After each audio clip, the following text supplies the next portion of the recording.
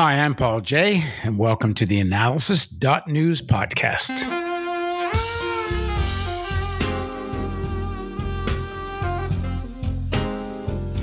So my guest today is, me, Luke Alden, who's a viewer and supporter, and he's an activist and lives in Rome. He's American. He's been there for a couple of decades.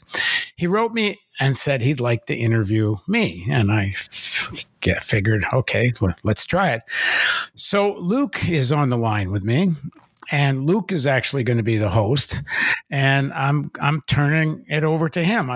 One message from me before I do, which is theAnalysis.news only exists because people are donating. We don't have any really big donors, and we really need people to contribute. And so if you are so motivated and haven't donated yet, you'll find the donate button somewhere, or if you're listening to this on one of the podcast platforms, just come to theAnalysis.news and you'll find a donate button there.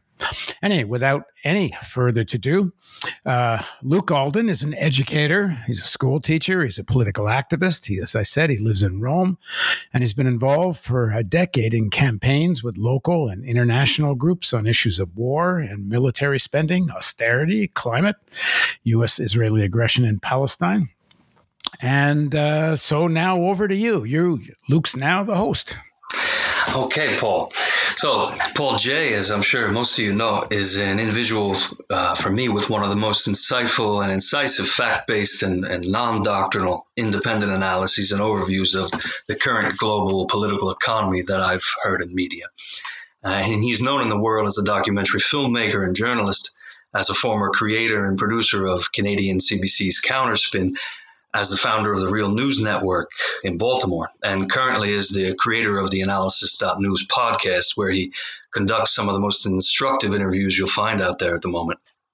He's also currently working with Daniel Ellsberg on a documentary series based on Ellsberg's 2018 book, The Doomsday Machine and Confessions of a Nuclear War Planner. So I wanted to chat with Paul about, apart from his own work, the depth of the crises we're currently facing, the prospects for maybe getting out of them, and what lessons of the past in left movements and media we may want to learn from. So thanks very much for taking the time again to talk with me today, Paul, and for your insight you have to offer us. Thank you, Luke. All right. So we have a global pandemic, of course, the likes of which unseen in a century.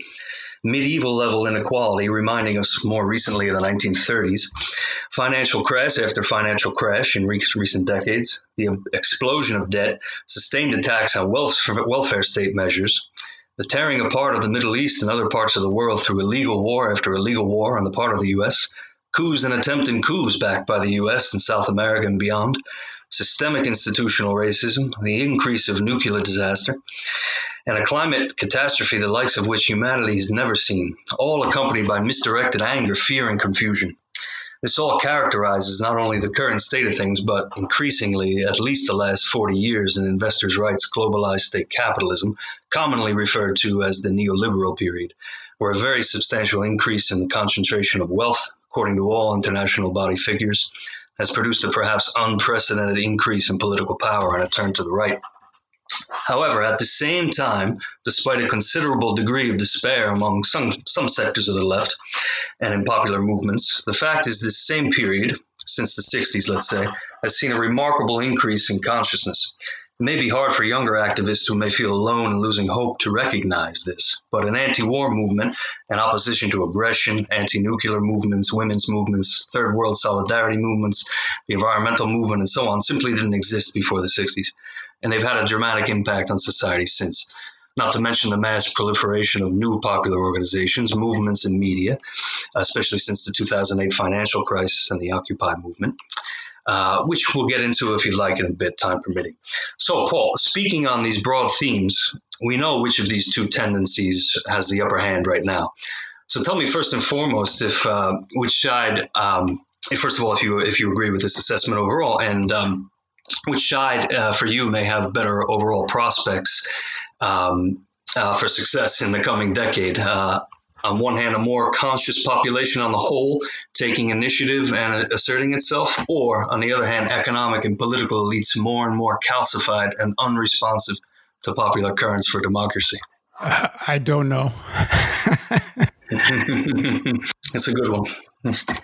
Interesting thing Engels said towards the end of his life. And he said one of the biggest problems they had, he was talking about the prediction where they thought there'd be a larger scale working class revolution in Europe. And there would be a socialist revolution of some scale.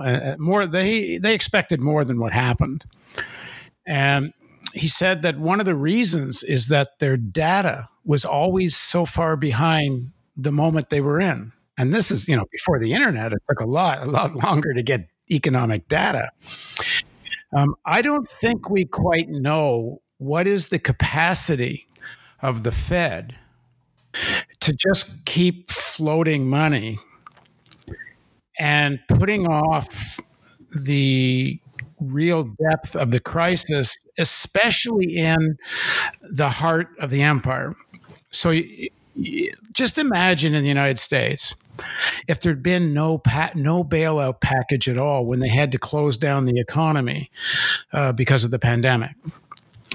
Just imagine no propping up of the stock market, no buying up corporate bonds, no subsidies to unemployed workers. The depth of the crash would have made the 1930s look like a tea party. And as it is, it's already in many ways worse than the 1930s. But the ability of the Fed, and it's not just they're making up money. They are, but it's not just that.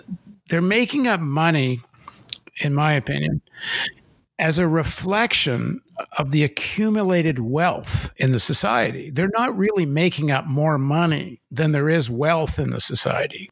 There's trillions and trillions of dollars in private hands.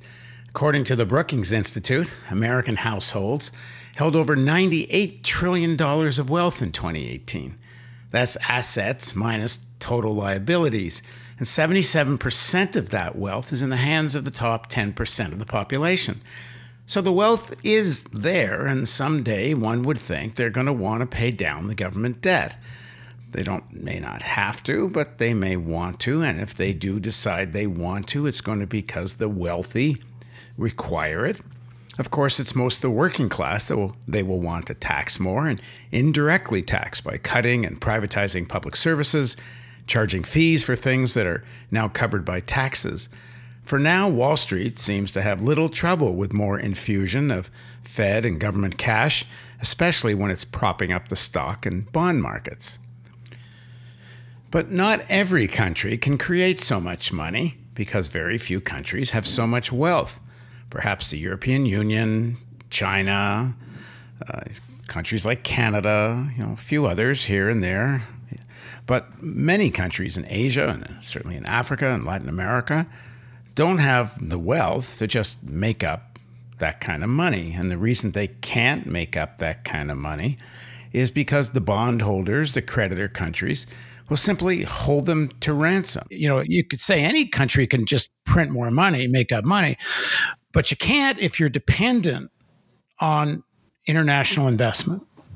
Because there's a point where they're going to say, well, no, we won't invest in your country. We'll take our money somewhere else because we don't believe your currency is worth anything anymore because you just made it all up. They can't say that to the United States at this point. One, because the whole system depends on US dollars anyway. But more, they've not created more money than there actually is accumulated wealth in a sense to back it up. And they also have a military to back up their positioning in the world and so on. So when you ask who's going to win here, it's a sort of similar thing as what Engels said, is I don't know if we know how deep this crisis gets and how long or what is the capacity to keep throwing money at it if they have to. Now, the Republicans have looked at the situation and they think, well, you know what? We actually didn't see a big rise in any working class movement. The anti-racist stuff in the cities, yeah, it created a stir, but it's not threatening in the sense that, look at the NBA can adopt all the slogans. So it doesn't have much of an anti-capitalist character. There's an underlying in it, you could say. There's certainly activists within the movement that get the connection between racism and capitalism. On the whole, it's one of these things that society, capitalist society in the United States, it can absorb it. It can live with it, especially when the Democrats are in power and they can pay lip service to the demand for racial justice. The police murders of black men, caught on video, did cause a shift in public opinion. The protests across the country did awaken people who live in a bubble and were in denial of the daily brutal violence suffered by black people across the country. I was more or less one of those people myself until I lived in Baltimore for 8 years. If you don't live surrounded by the violence, it's really out of sight, out of mind. So there will be some response to the protests across the country. Some necessary reforms will be passed, like some measures to mitigate police violence, but little will be done about the underlying problem, which is chronic poverty and low wages. Why? Because of the profits made from exploiting black and Latino cheap labor are just too significant to give up. It's the super exploitation of the cheap labor of workers of color that is at the heart of systemic racism. So as much as people say Black Lives Matter, profits matter more. So there's not yet a mass movement with a consciousness and strength that threatens the status quo in a fundamental way. The question of what happens if there is a second or third shutdown of the economy, how much more propping up the Fed can do, I'm not sure anyone really knows. The corporate Democrats realize there has to be more subsidy, more stimulus, because they need to please their urban voters to some extent to gain and keep power. They understand the consequences of not propping up consumer demand and not just the stock market. There'll be a deeper depression. And they fear that the mass movement will get radicalized. The Republicans fear more that poor people won't go back to work for such lousy low wages and believe that with law and order, and that means brutal force, they can control any resistance that develops. So if Biden gets elected, the Democrats will throw more money at the situation and get closer to an FDR-ish kind of plan. I don't think they'll go nearly as far as FDR, especially no large-scale direct government hiring. Like Obama, Biden will keep the money in the private sector, and Biden won't move in the direction of public ownership of key sectors, as to some extent FDR did. But that said, how far can they go? Will they go? Especially if or when a second wave of pandemic hits and there are more lockdowns. So I don't know. It's a crucial question because if there is another shutdown or if the current high unemployment continues and the cities and states descend further into massive debts and the cutting of services, then the extreme right is in a better position than the left to take advantage of the mass unrest. If Biden wins and Wall Street runs his economic policy and the Fed money goes mostly to corporations and the stock markets and large numbers of workers are dispossessed, then Trump or another Trump type can emerge, and the situation becomes even more dangerous. On the other hand, if there's a slow but steady recovery and massive amounts of Fed funding prevents a deeper depression, then maybe the left has more time to organize and get ready for the next great shock, which is sure to come. I'm encouraged by the Bernie Sanders campaign and progressives like AOC that have been elected. They are leaders of a mass movement with an electoral strategy, and with time, this movement for a Green New Deal could develop with a much larger mass base. New leaders are coming forward in the anti-racist struggle. As significant as the 2020 elections are, 2024 may even be more important. It requires organizing in workplaces, in unions, schools, communities. And I know there are activists doing this now. And it requires a fight with the corporate leadership of the Democratic Party, inside the party and outside of it. The current temporary truce will end. If Trump loses, that fight against corporate Democrats will be renewed with force. There needs to be a popular front, a real membership organization with national scale outside of the Democratic Party. In the long run, the Democratic Party will never be the vehicle for transformative change. But we need to be realistic about what's possible now and realistic about what's possible within the center of the empire. At this point, the difference between Republican austerity and big stimulus spending that goes to working working people, if the Democrats do it, is of great importance, not just for people's daily lives, but because of the threat of fascism if the economic crisis gets worse. Which party controls the Senate will make a big difference. Wall Street's counting on the Republicans to control the Senate, and gridlock will prevent any policies they don't like. The bottom line is it matters a great deal whether Trump loses and the Dems control both houses.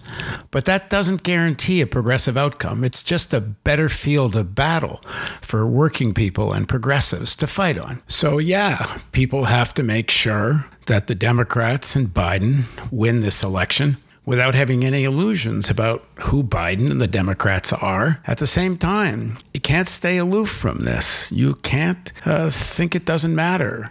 I mean, you can think it, but if you do, you're really, if you act that way, contributing to the rise of fascism. And that's not to say there isn't the danger of fascism. Anyway, the situation may get where the Democrats are capable of some pretty horrible things. So let's not forget the Vietnam War. But for now, like I said, it's a better field of battle with the Democrats in power at this point in history.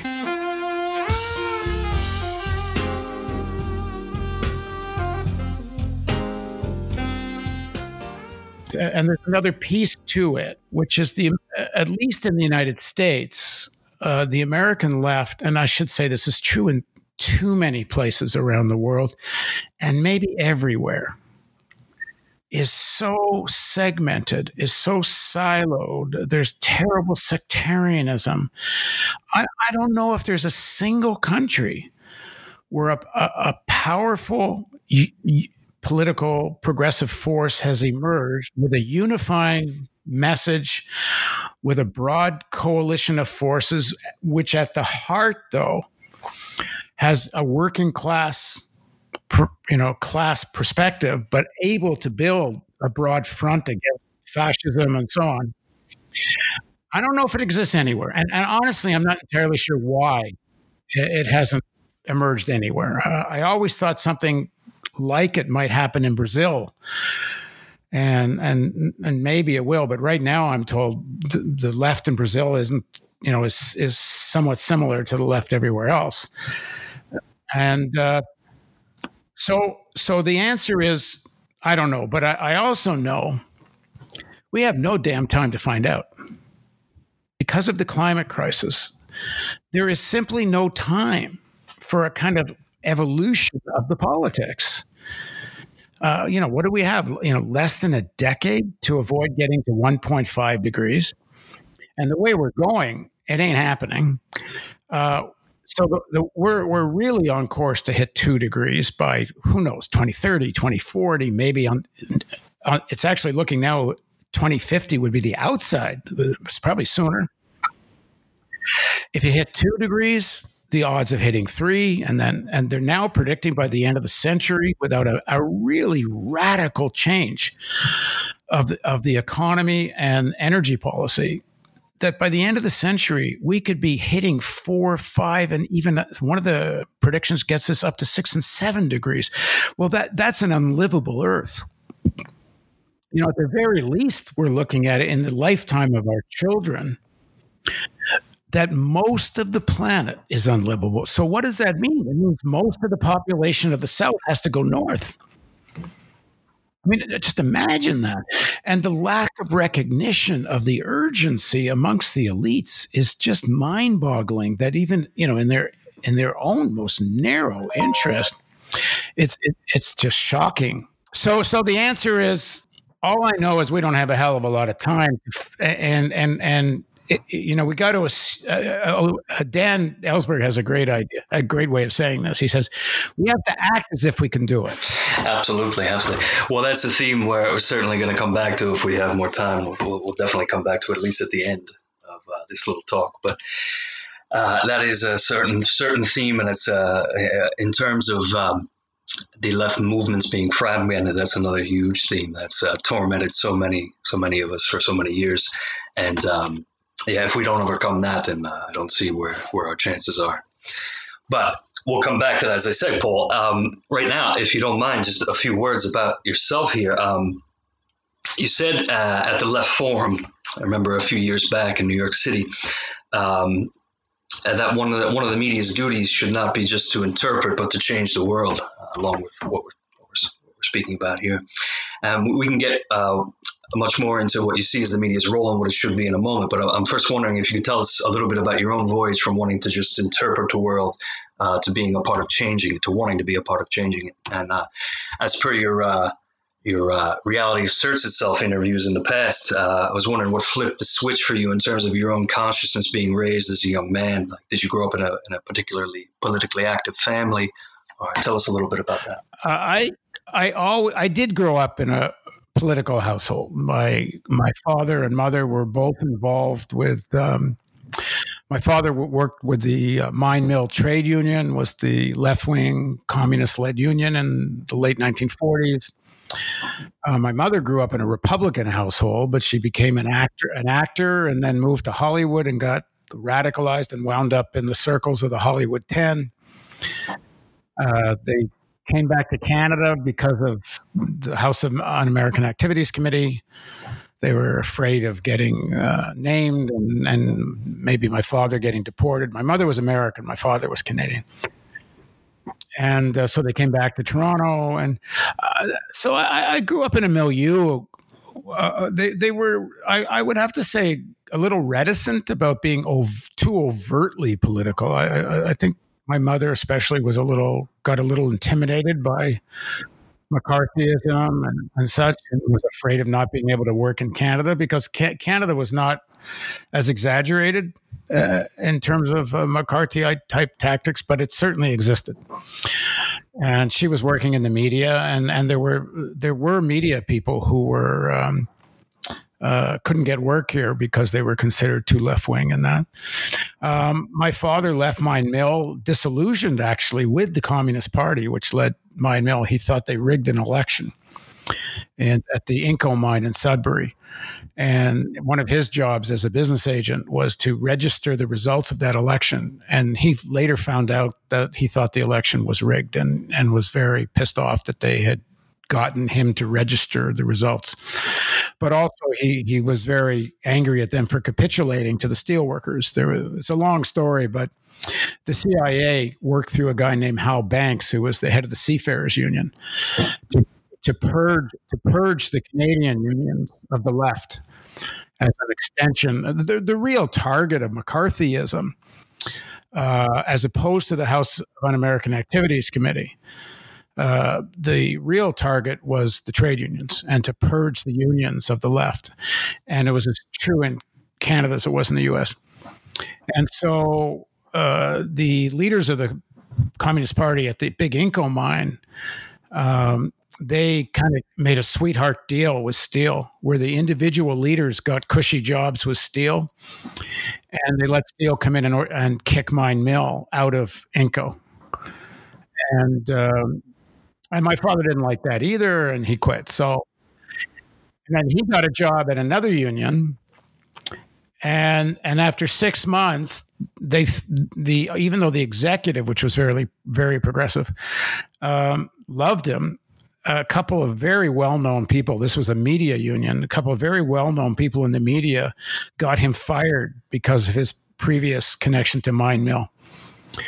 So anyway, I grew up in a household where real things were talked about. I read newspapers at a young age and so on.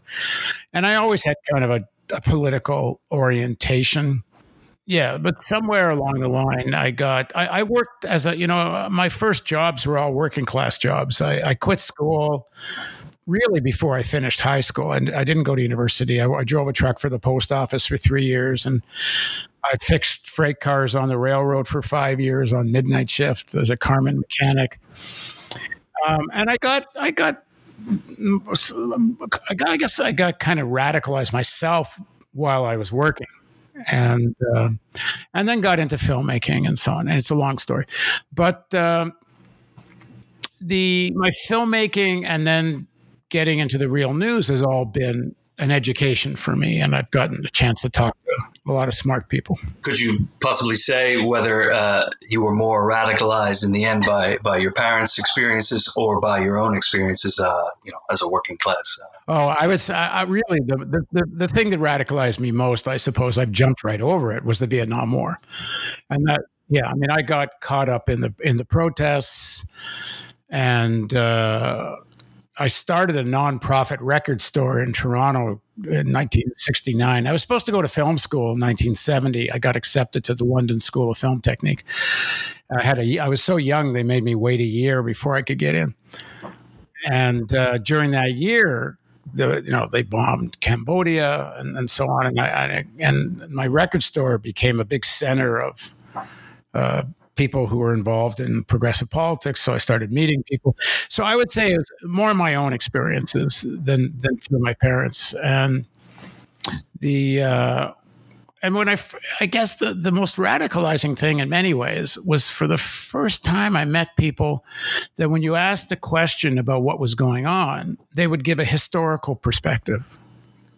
That was really interesting. That was just fascinating me, because I didn't know the history other than, what BS I'd learned in school. So, yeah, I would say my own experiences. Okay. And certainly things all coming back to context there. How we can understand anything without context is forget about it, right? But speaking of films there, again, just for a little parenthesis, do you think your filmmaking could have a bigger impact, or your role as a journalist? No, that's a big open-ended question in itself, but at least in your own life there. Well, it depends. My films were not overtly political; they were sort of indirectly. Meaning, like my wrestling film, which was, I guess, the film that made the biggest impression because it aired on television everywhere and went to festivals everywhere. Hitman Hart, Wrestling with Shadows, which you can find on theAnalysis.news website. It was about, are you naive if you think there's more to life than making money? So it was about that theme. My film on Las Vegas is, on the face of it, about two guys that impersonate a Blues Brothers routine. But it was really about Las Vegas as the shape of things to come. If you're going to live in a society which is about neoliberal economics, and I got to say, I actually don't like that phrase, neoliberal, so maybe you can ask me about that. But on the other hand, my films had mainstream power. I was on all the major networks. And also the television show you mentioned in the intro, Counterspin, which I exec produced for 10 years, that was on CBC's news channel. So again, mainstream distribution. In fact, there's never been anything before or after on mainstream Canadian television where the left got a real say on things. That show was really quite unique. So in terms of broader influence, when I was doing stuff within the mass media, mainstream mass media, it had more influence. In terms of clarity of analysis and my own evolution in terms of understanding what's going on in the world, doing the real news and now doing the analysis, and even in some ways more the analysis, because I get a chance really to focus on my own work, and in the format that's longer, I get to go deeper.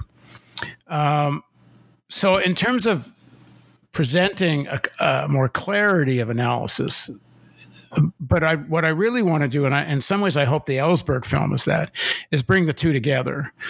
The Ellsberg film, we're hoping, is like a Netflix or HBO, like a major mass platform, but now bring to that what I've learned during these more recent years. Okay, thanks for listening to Paul J and I. I'm Luke Alden here in Rome, and listen in for the next installment of our conversation. Thanks.